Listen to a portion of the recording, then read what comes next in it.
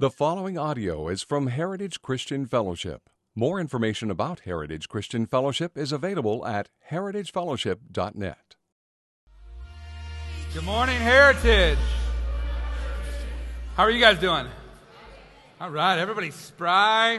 You all thawed out from the winter freeze we had here a couple of weeks ago. Wasn't that awesome?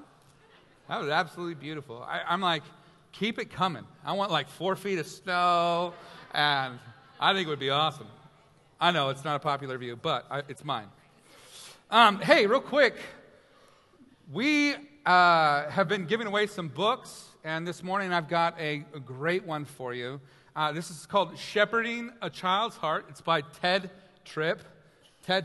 And it's probably, I think, one of the best parenting books that's out there. And I'll tell you why. A lot of what we do as parents is like, moral management, right? You're like, Bobby, don't hit your sister. That's bad, right? And, go stick your nose in the corner, that kind of a thing. But that doesn't actually teach our kids how to become disciples of Jesus.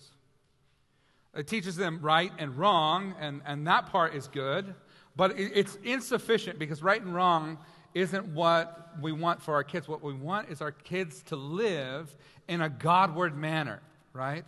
So Ted Tripp here, he offers this book, Shepherding a Child's Heart, and it talks about how to, through parenting, lead your child continuously to their need for the gospel, for an examination of what is happening in the heart. So you can say next time, hey, Bobby, what was going on in your heart when you hit your sister? What was happening there? So how should we depend on Jesus in those moments? Hey, let me tell you some stories out of mom and dad's life or out of the scriptures that show us how we handle our hearts when we feel those feelings coming up within us. And so, fantastic parenting tool. Don't miss it. I'm going to put one over here on this communion table and one over here on this communion table, and then you guys can fight over them. Excellent. Couple of quick announcements. See, now you can tell who all the problem kids are, huh? Right? What parents come forward. They're like, oh, I'm going to need that one. Couple of quick announcements before we get started here. This week, we have 3 women's Bible studies that are starting. So the ladies' online Bible study starts up the 9th. Made His, this coming Thursday, January 12th, at the Hub. Anchored in the Word through the book of James starts up January 17th, so that one's a couple of weeks away. But ladies, if you want to get plugged in with another group of gals that love Jesus, and they're fighting it out just like you. They're struggling just like you are, and you want to grab a hold of the truths of Scripture and say, okay, so what does this mean for us? And wrestle with it together. Man, I encourage you, become a part of these ministries. Become a part of these Bible studies. I'm not saying you have to hit every single one, but find an avenue where you can integrate your life with the lives of other women and really begin to connect and be discipled through the fellowship with one another. Second announcement, Financial Peace University. Is Brent in here? Brent? Yeah? Hey, just real quick, would you give us a rundown? Do you remember how many thousands of dollars of debt were canceled out through Financial Peace University just the last time that we did it? 36,000. Okay, $36,000 in debt were gotten rid of through people at Heritage. This is just our church. And it was a handful of people, 8 families? Yeah, about 8 families. So between 8 families, $36,000 of debt were paid off just in the time that they were taking that class, Financial Peace University. So that's incredible. And if you're a person you go, man, maybe you were never taught financial practices or you've wrestled with debt off and on, I just want to encourage you, this is a fantastic tool in your hands to not let money be a controlling factor in your life. And There's some real practical tools. Pastor Brent will be at the info table after the service is over. And if you want to ask questions, Brent, could you stand up and show us your beautiful face? Excellent. He's going to be there at the info table. And if you have questions about Financial Peace University, please feel free to hit him up. You can go online and sign up. The cost is $93. So for those of you who are like, I'm in debt. Why are you going to have me pay $93 to take this class? I'm just going to tell you that $36,000 in savings was the result of taking the class. So it far outweighs what you invest. All that is just paying for the materials for you to be able to take that stuff, those resources, home with you. So we're not making, it's not a money scheme. We're not a televangelist church trying to make some score. So make sure that you get signed up online. It starts out every Monday from 6 to 8. Those are those classes between January 9th and March 6th. So it's a 3-month commitment there. Second to last. The Veterans Ministry is going to be starting up. That happens this Saturday, January 14th from 9 to 10:30 at the Hub. All veterans are welcome, so join us for this kickoff event. If you have any questions, please call Terry Haynes, and that information should be available to you in the bulletin. Last but certainly not least is in between or after the service is over today, we're having another pastor's coffee event. That's for people who have been coming to Heritage and have never really met the pastoral staff or the leadership, or maybe you're just trying this out for the first time. And you're trying to figure out, how does this church work? And how do I get to become a part of it? The pastor's coffee today, after the service in Holy Joe's, is a way for you to get the answers to your questions and to kind of hear the heartbeat of what Heritage is all about. Okay, so there's our announcements for today. Open up your Bibles to Colossians chapter 1. And we'll be hopefully finishing that chapter today. Pastor Jeff is away with some guys and got stranded in the snow, and so he'll be back a little bit later this afternoon. And I get to pinch hit. For those of you who don't know me, my name is Jeremy. I'm the high school pastor here, and it's my pleasure and my joy to be able to share the Word of God with you this morning. Let's pray. Father, there are so many lives that are represented in this room. Each comes with their own story, their own background. And today, as they've come in, each comes with their own set of thoughts, burdens, joys, sorrows, life experiences, things that have shaped them. And the expectation, God, that somehow I would be able to minister to every need in here is ridiculous. But Lord, you, by your Spirit, can breathe life into your word. You can speak to your people and encourage their hearts. And so, Father, would you give us ears to hear? God, would you give us a heart that is tilled up and ready to receive the implanted word deep within us? Lord, we want to bear fruit for your glory. We want our lives to be marked for your glory. So God, change us with the truth. Shape us with your word.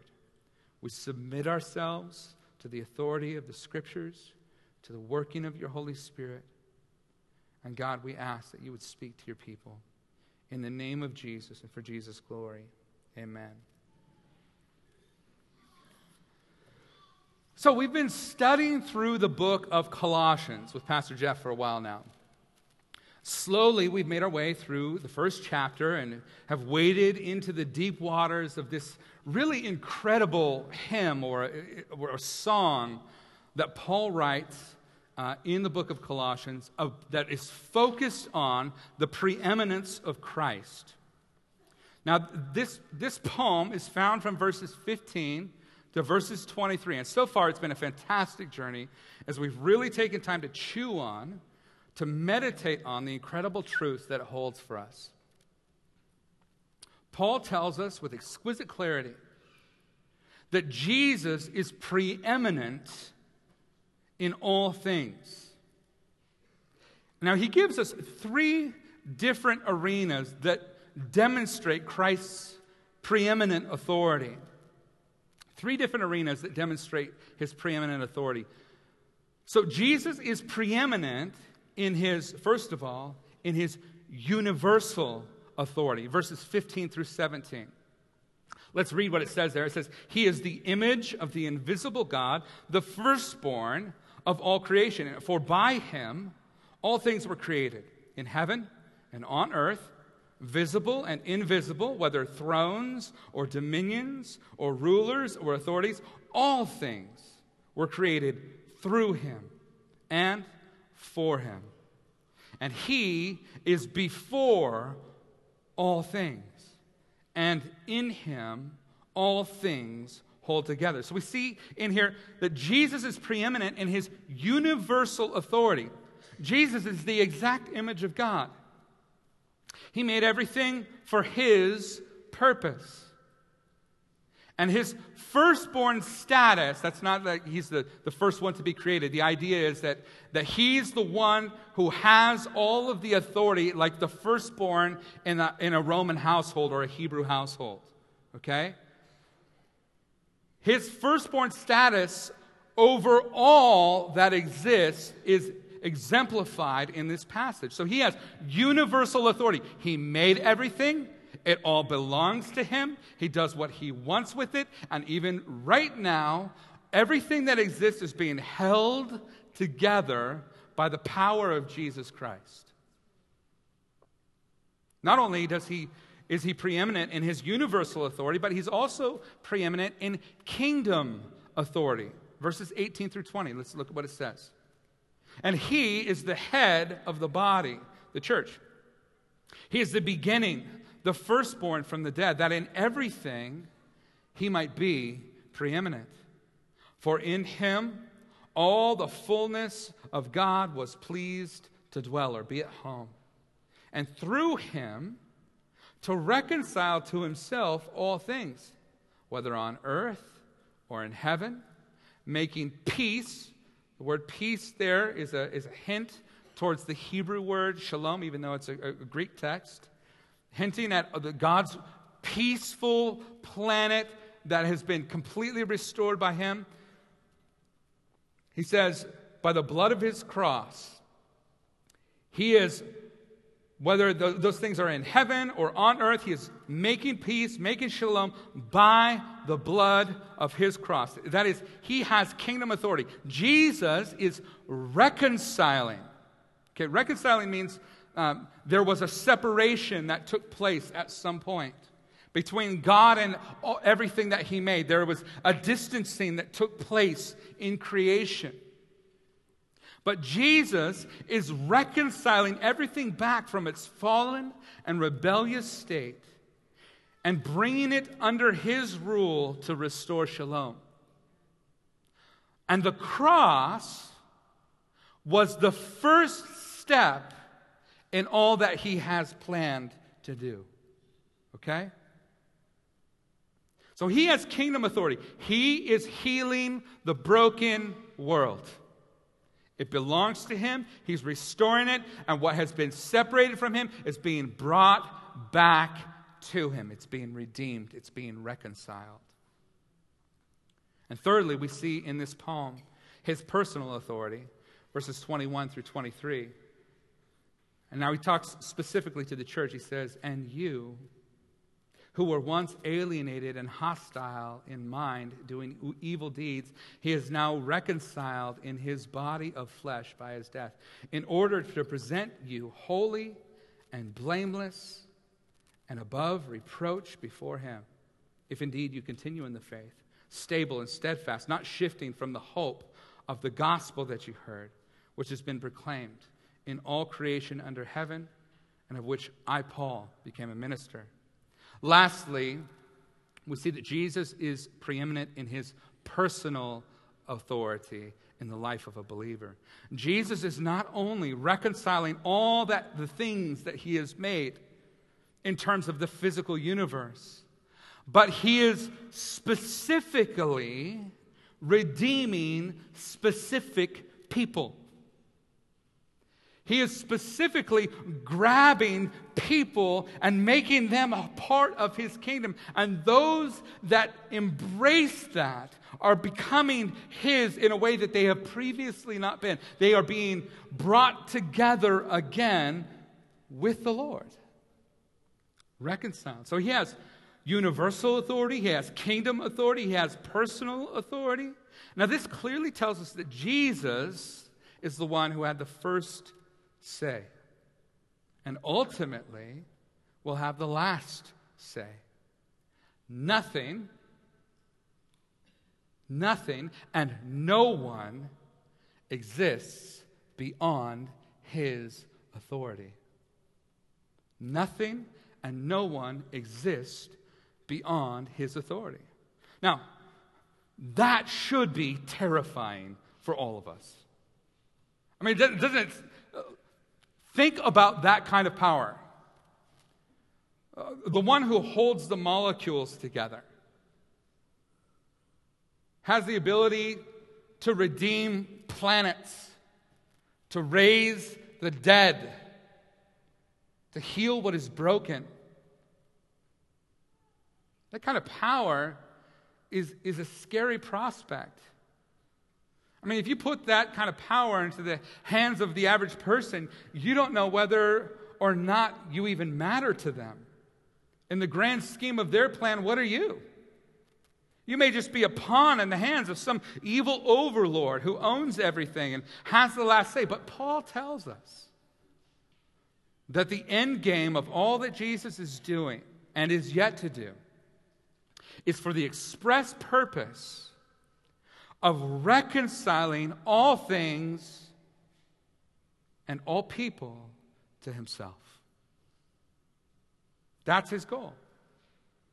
Verse 20 tells us that he is reconciling all things on earth or in heaven unto himself. Then verse 22 says that he has also reconciled us to himself. This means that the main motivation behind God and all that he has done and all that he is doing through the gospel is to unite everything that has been separated from him back to himself. Now how does he accomplish this? Well, the text tells us in verse 20 and 22. He did it through his death in order to present you blameless and above reproach before him. Jesus' death on the cross is about mending things. It's about repairing things. John puts it this way. Everybody knows John 3:16, right? Yeah. I think we all, hopefully, all of us memorized that when we were little kids. Although that's something that is fading out. That's not as normal as it used to be at one time.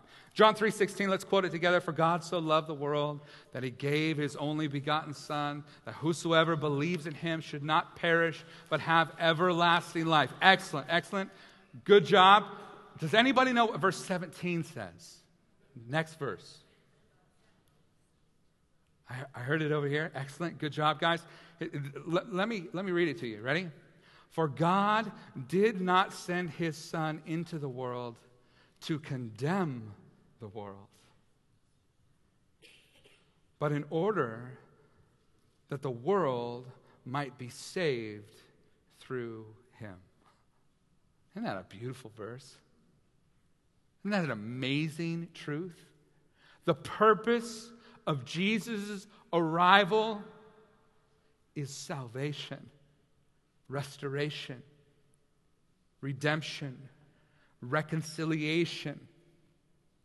Now, this message that God is reconciling or saving the world through his Son has often been encapsulated by a singular word. That word is gospel. Now, Paul uses that word in verse 23. Did you see it? If indeed you continue in the faith, stable and steadfast, not shifting from the hope of the gospel that you heard. The word itself has been defined as good news because it was a proclamation of something that had happened.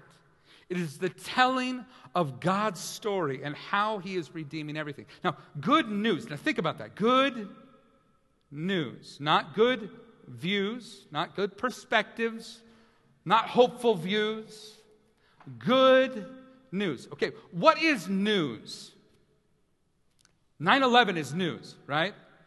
It's an event. We were all, lots of us, not all of us, okay, many of us remember that moment, right? When the Twin Towers hit. Many of us recall that as a historical event. It was news. It was something that had happened. Now, when the writers of the New Testament grab a hold of this idea of good news, of gospel, they're saying something about the message itself. This is an event that took place that changes things. It's a good event. Here was the earth. The earth and everything in it is plummeting perilously to its own destruction.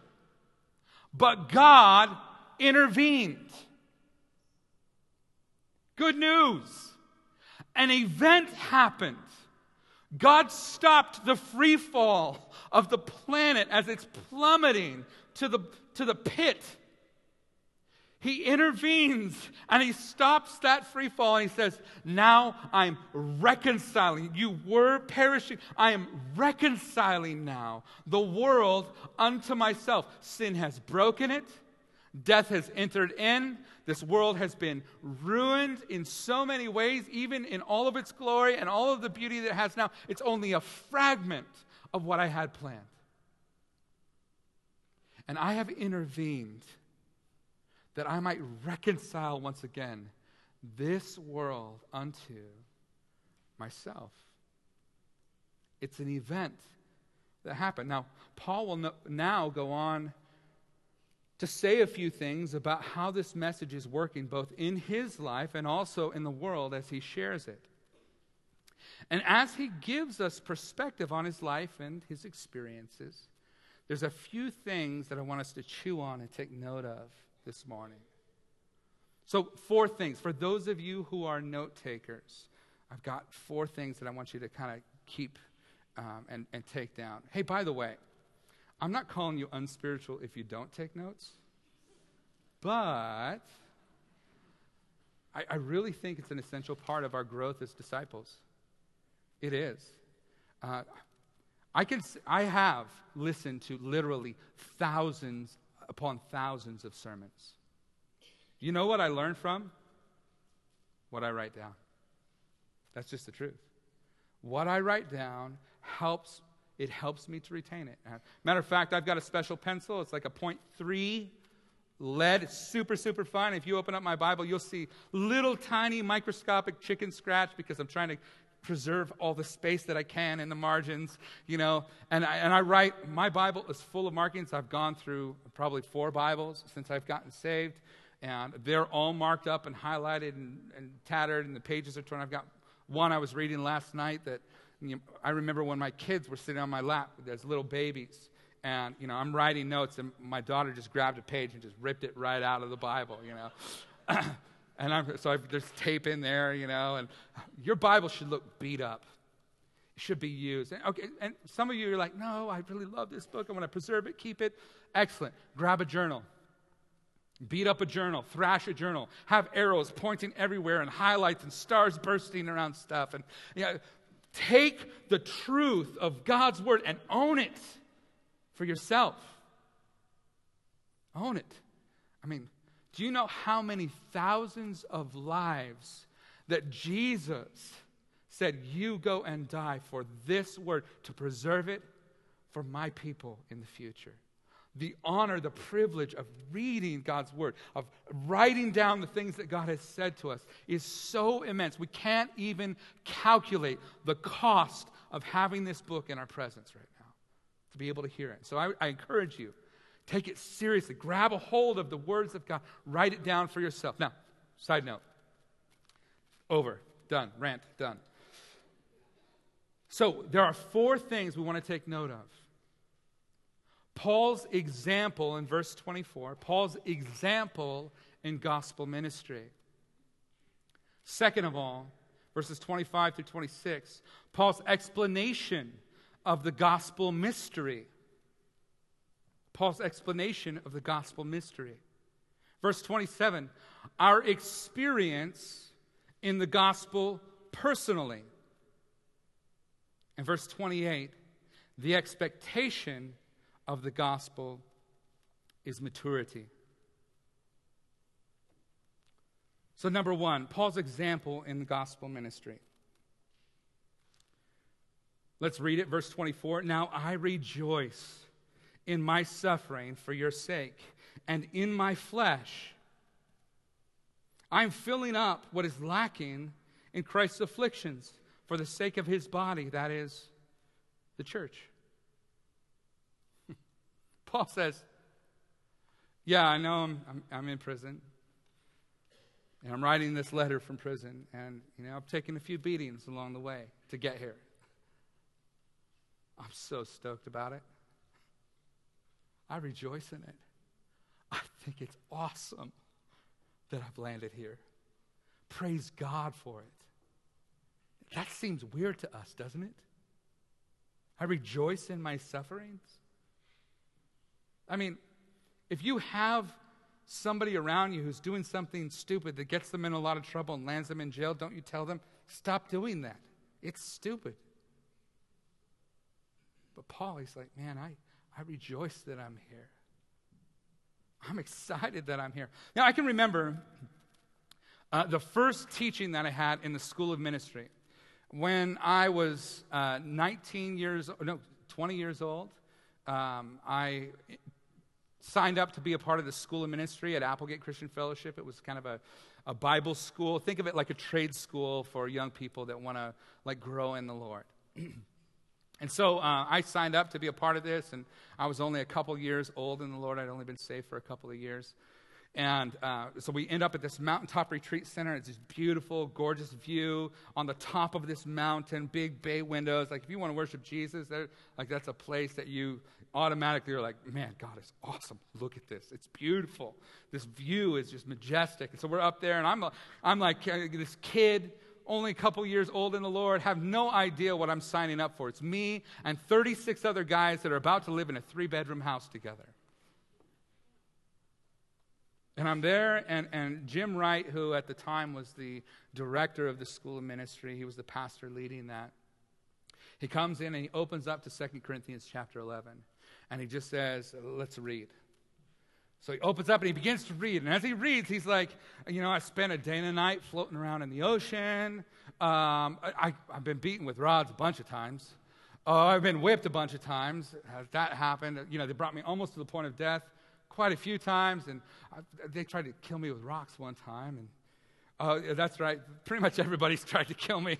I mean, everywhere I go, people are trying to kill me. And then on top of that, every day, Paul is writing to the Corinthian church. Every day I wake up, and I'm consumed with caring for the church. I just think, oh, God, preserve them, protect them. God, continue to use them. Lord, give these guys over here boldness. Lord, we were only there for 2 weeks, but you established something by your Holy Spirit. Don't let the enemy take it away. Don't let him rip it off. And he was passionately concerned with the people of God. And then he says, on top of that, then God allowed this thorn in my flesh. And 3 times I'm like, God, please, just take it away. I don't want to deal with this anymore. And God's like, no. I like it that you're wounded. I like it that you're crippled by this. And I'll tell you why. Because, Paul, when you know that you're weak, you depend on me.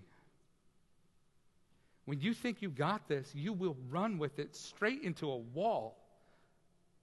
And I would rather have you weak and dependent than prideful and independent. So then Paul says the same thing that he's saying here. You ready for this? He says, therefore I rejoice in my weaknesses. I rejoice in infirmities, in beatings, in imprisonments. I rejoice in all of it. Because when I am weak, then I am strong. Now, after Jim read that, we're sitting there and we're kind of like, okay, waiting for him to teach or exposit in some way. And he just takes his Bible and he closes it up. And he goes, well, welcome to the ministry, boys. I had no idea how true that would be. To serve Jesus is a joy. There's tons of rejoicing. But it's not always easy. It's not always pleasant. Now, obviously, not everything we do as Christians results in our suffering. Paul, in particular, though, had a specific calling as it related to his suffering. In Acts 9, the author of this letter, Paul, is on his way to Damascus. At that point, he's named Saul. He changes his name later. And as he's on his way to Damascus to persecute Christians, Jesus encounters him. It's one of the more famous stories of the Bible. Jesus meets him on that road and blinds him. And when he encounters Jesus, Jesus says, Saul, why are you persecuting me? And Paul responds by saying, well, I'm blind. I can't see who's there. Who are you? Obviously, you have authority. Who are you, Lord? The sentence that comes next was like a straight uppercut to Paul's chin. Because when Jesus responds with the answer, it's going to take everything that Paul knows and it's going to turn it upside down. It's going to upend it. He says to him, I am Jesus whom you are persecuting. Can you imagine that moment? Why is Paul there? Paul is there because he thinks he's helping God out. He's not just a vicious person that's out to torture people randomly. He's got a target group. And the motivating factor for him to be out there is that he thinks that he needs to defend God. And so he's doing so by persecuting Christians. Now he's on this road. He gets struck with blindness. There's a glowing figure standing in front of him with a voice that no doubt has authority. It says, Paul, why are you persecuting me? Who are you? He says, I am Jesus, whom you are persecuting. In other words, I take it pretty personal, what you're doing. Now, in that moment, first of all, fear, right? Yeah? Like, oh, I'm dead. Second of all, how did I miss this? When the Lord says to him, I'm Jesus whom you're persecuting, Paul's entire view of the world gets upended. He loses his sight, and for 3 days, all he can do is sit and think. And all he can think about is, how did I miss this? In his mind, he is revisiting every scripture he can think of relating to the Messiah. Every assumption he has made about God, every mistake he has made in fighting against God while thinking he was on the right team. And after he sits with this for a few days, finally God sends a guy named Ananias to give him his sight back and to tell him the plans that God has for him. And then Ananias comes to him and he tells him in Acts chapter 9, verses 15 through 16, he says this, Go to Paul, for he is a chosen instrument of mine to carry my name before the Gentiles and kings and the children of Israel. For I will show him how much he must suffer for the sake of my name. You see, Paul's calling to suffer for the sake of the gospel is unique in that God specifically told Paul he was going to go through a lot of suffering. Now, I can't help but wonder how many times that calling, that specific message to Paul was a help to him. I mean, it's in seasons of suffering that we have a tendency to question everything. We question whether or not we're doing things right, whether or not God cares about us, or whether God is in control.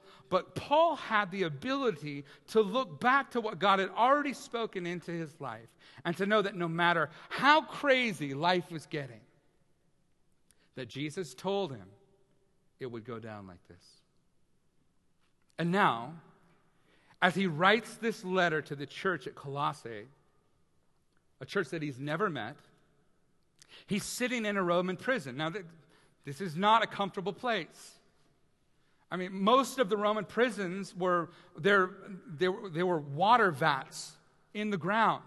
They had bars on the top, and the soldiers would walk over the top of them. They'd just drop you down in a well, essentially.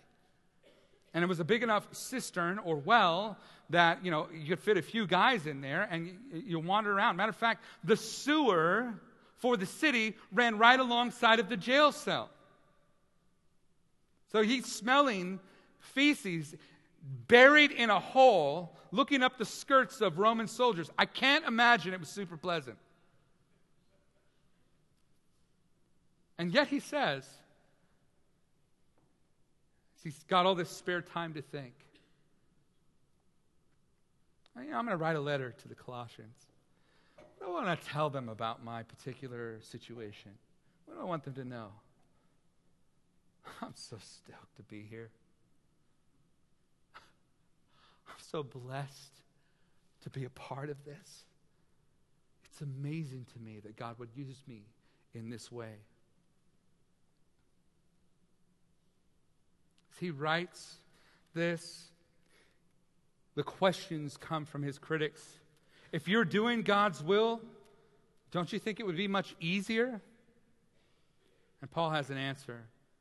My suffering only continues to prove God's love for his church. He's willing to waste my life for the sake of all of you. How magnificent is his love. He's willing to call me and equip me and draw me into situations that will bring the gospel no matter the cost. It's for you. He goes, man, my suffering only proves God's love for his church. I think this might be why when Paul says, now I rejoice in my sufferings for your sake, it doesn't sound so crazy. He knew that his suffering wasn't meaningless. He knew that it was a part of God's plan for him. He knew that suffering meant that things were happening according to what Jesus had planned and that life was not spinning out of control. It meant that his suffering was in the same pattern of the one who had suffered for his sake.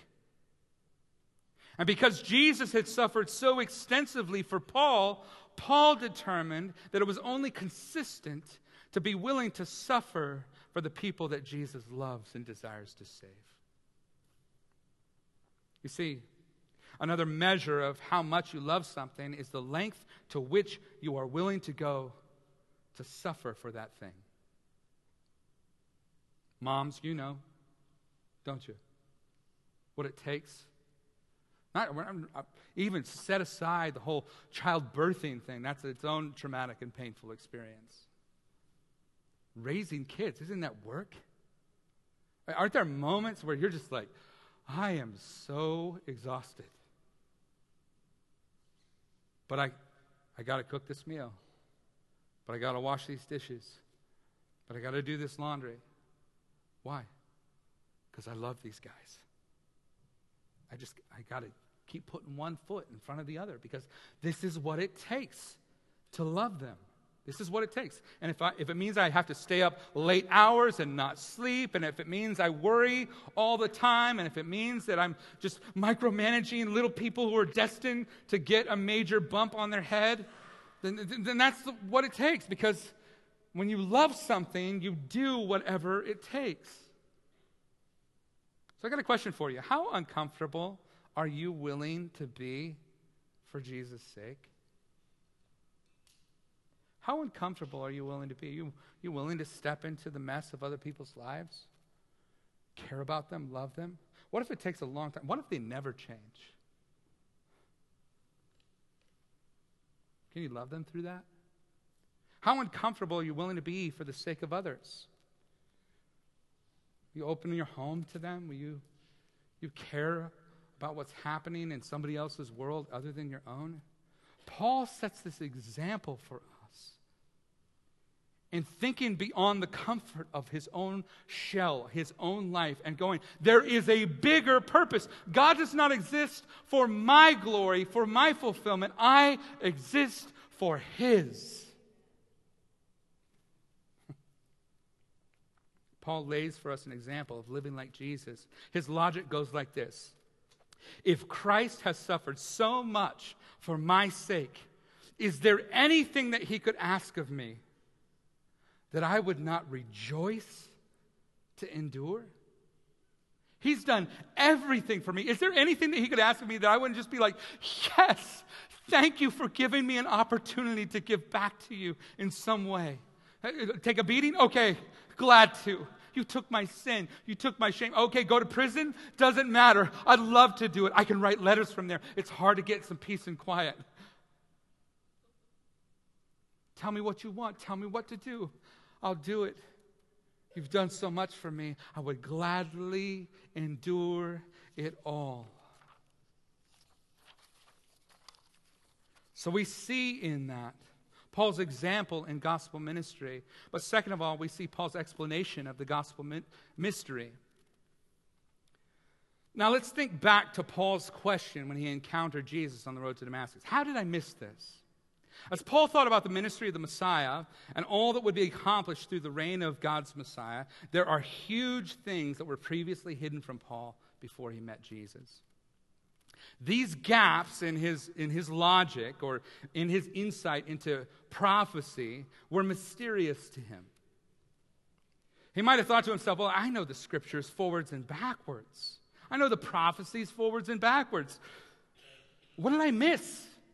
How did I miss that Jesus was the Messiah? I mean, there's so many writings about the Messiah. How could I possibly have missed this? I encountered him on the road. It's him. He's the one. How did I miss it? Now, he refers to this gap in his understanding and the understanding of his contemporaries as the mystery. Let's read it for ourselves in verse 25. He says, of which I became a minister according to the stewardship from God that was given to me for you, to make the word of God fully known. Verse 26, the mystery hidden for ages and generations, but now revealed to his saints. Now, some scholars have described this mystery, this gap, as the peaks and valleys of the prophecies.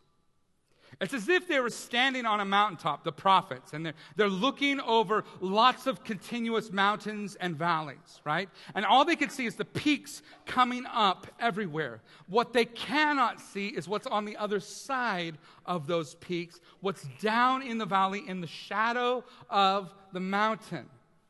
They can't see that.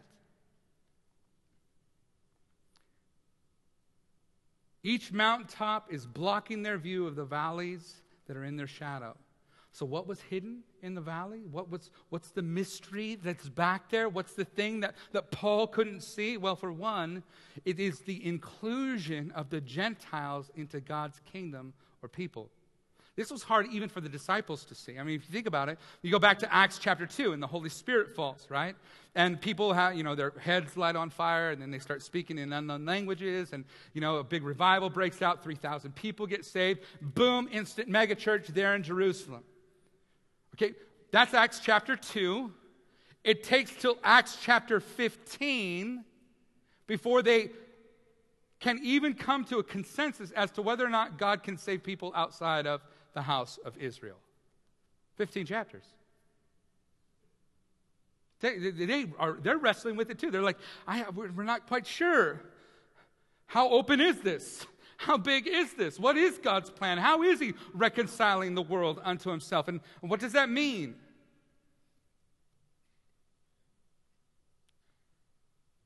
So here is what this means for the Colossians. It means that the Colossians' ethnicity did not exclude them or disqualify them from God's promises and plan. On the contrary, God allowed them to share in the inheritance of the saints. The inclusion of the Gentiles into the people of God was always a part of God's plan of salvation. Matter of fact, if you want to do a really cool study sometime, do a study on all the places where it talks about the Gentiles in the Old Testament. It will blow your mind how many times God repeats himself and talks about being a light unto the Gentiles and how he will call the people who are not a people unto himself, how he's going to continue to grab the whole world and bring it unto himself. It's all throughout, but they couldn't see it. They were focused on Israel. That's all they could see. Now, the mystery of the church, however, does not mean that Gentile salvation and blessing were unforeseen before Christ. There were lots of people who saw that. Amos chapter 9, verses 11 through 12. It's a great passage where he sees the Gentiles coming in. The mystery was not that the Gentiles would be saved, but how they could be fellow heirs on the same level with the Jews, with no middle wall of partition between them. In the Old Testament, Gentiles who believed and became a part of Judaism were still considered a part of the congregation or God's people. But there were limitations. There were walls of separation. They could only go so far into the temple. They could only get so close to God. They had to be kept at a distance because they weren't fully God's people. They were like second-class citizens. But here, under Jesus, under the Messiah, there's a special union in which there is neither Jew nor Greek, male nor female, bond nor slave. This special union in which there is neither Jew nor Greek was non-existent before Christ died and the Spirit descended to baptize all believers into this new body. So he explains to us the mystery. Thirdly, he explains to us our experience in the gospel personally. Verse 26, or 27, To them God chose to make known how great among the Gentiles are the riches of the glory of this mystery, which is, what's the glory of this mystery? Christ in you, the hope of glory. What does that mean? It means another aspect of this mystery is that the Messiah was not just going to be a king ruling from Jerusalem, that he would live in you. That his kingdom wasn't just about like from this river to this river. That his kingdom was about possessing people, owning them, being in them, fellowshipping with them, I and them in me. And Paul displaces the rule or the presence of the Messiah from a throne in Jerusalem to in you. This is something the prophets did not see coming, though they described it often in detail in passages like the New Covenant passages, Jeremiah and Ezekiel. So how does Paul mean Christ in you? Well, he means it, first of all, by the indwelling of the Holy Spirit. This is our personal connection with Christ through his indwelling presence in every believer, but also through the corporate body of Christ. This is our communal connection with Jesus through the church, where I get to see different aspects of who Jesus is through the different giftings and callings and the ways that he has shaped another person. And I get a more well-rounded picture of the whole character of Jesus through the whole body of Christ. It's beautiful. Not only that, but he says, it's Christ in you, the hope of glory. Now check this out. This is so fantastic. What does he mean by that? The hope of glory. It means because Jesus has been raised from the dead and because he's living now inside of you, it's like living in you is this tangible evidence of everything else that's coming on the other side of the gospel. New heaven, new earth, redeemed world, no sin, resurrection from the dead, no sin nature in ourselves, presence of God down with man, fully known, fully loved, the whole package. Okay? And he's saying that hope is in us by Christ, by the indwelling presence of Jesus in us.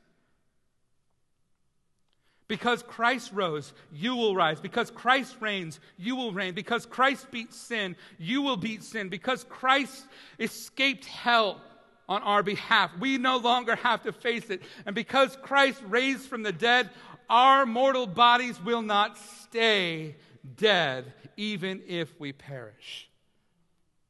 We will be raised from the dead and united with Christ. We have a lasting hope. Okay, if you've been tuned out, maybe I yelled too much or I don't know. Come back to me for just a moment. It's the most important piece of today that I want you to grab a hold of, okay? Let's imagine you're in an ancient city, and there's a battle that's going on. And this battle determines whether or not you're going to be a slave and whether or not you're going to be sent off to Babylon or whatever, right?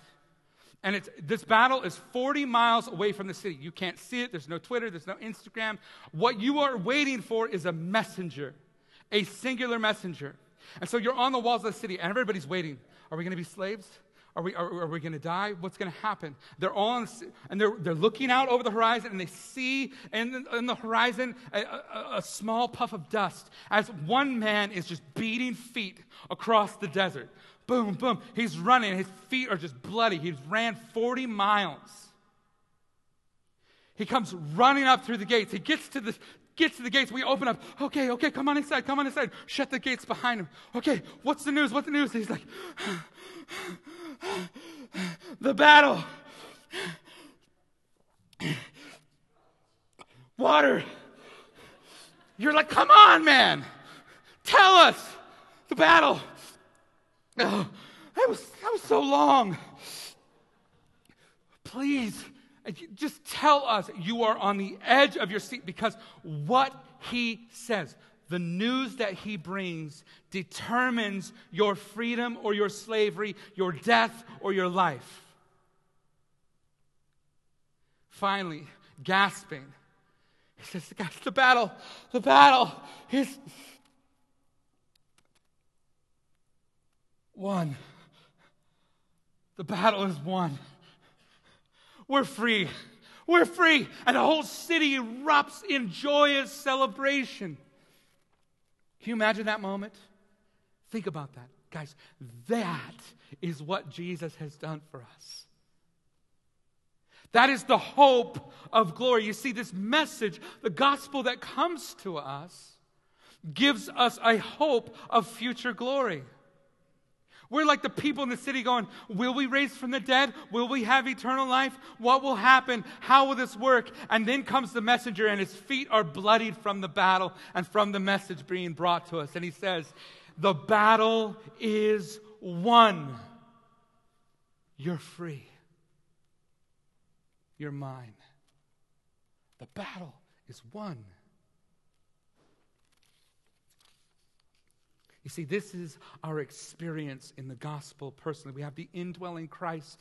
And because Christ is present in us, the one whose feet were bloodied on our behalf, how beautiful those feet are, the one who brings to us the good news. Because of that, we have a hope of everything that comes after that. It's a hope of glory. Lastly, but certainly not least, Paul goes on to say this. To them, God chose to make known how great among the Gentiles are the riches of the glory of the mystery, which is Christ in you, the hope of glory. Verse 28. Him we proclaim, warning everyone and teaching everyone with all wisdom, that we may present everyone mature in Christ. Here's the last thing that we need to take note of. The expectation of the gospel is maturity. Isn't this what Jesus said? John 15, he said, I am the vine, you are the branches. Whoever abides or stays connected to me, and I in him, he it is that bears much fruit. For apart from me, you can do nothing. Here's what he's saying. Listen, if Christ is in you, you have this hope of glory, but even presently, through your connection with Christ, he's going to be growing you, maturing you, changing you. As we hang in there with Jesus, as we stay connected to him, our lives change. Sam and the gang are going to come up now and lead us in worship, and it's a communion Sunday. We have an opportunity to celebrate what Christ has purchased for us when we come to this table. And as we do that, as we meditate on what Jesus has done, and in the process of worship, as you come and you grab that piece of bread and you grab the cup of juice, and you remember his body that was sacrificed on your behalf and his blood that was shed to cleanse you from sin and to make you righteous and holy, would you think about this for a minute? I got one final encouragement for you. Everything that you are going through in life right now has meaning. Everything that you face has purpose. Because of Christ in you and the hope of the glory that's coming. Listen, a cup of cold water to a child. Moms, that's you guys. God rewards for that. There's a reward for that in the coming hope of the glory of all that God has planned to redeem the world. Visiting those who are sick, those of you who are keeping in contact with those in prison and loving them in that place, in their brokenness and in their fallenness. Those of you who care for those around you, those of you who've been suffering and you go, man, it's been so hard this season, it's been so difficult, I feel so worn out. I want you to know God is keeping track of those things. And the hope of coming glory is that not an ounce of your pain, not an ounce of your suffering will be wasted. So come to the table today.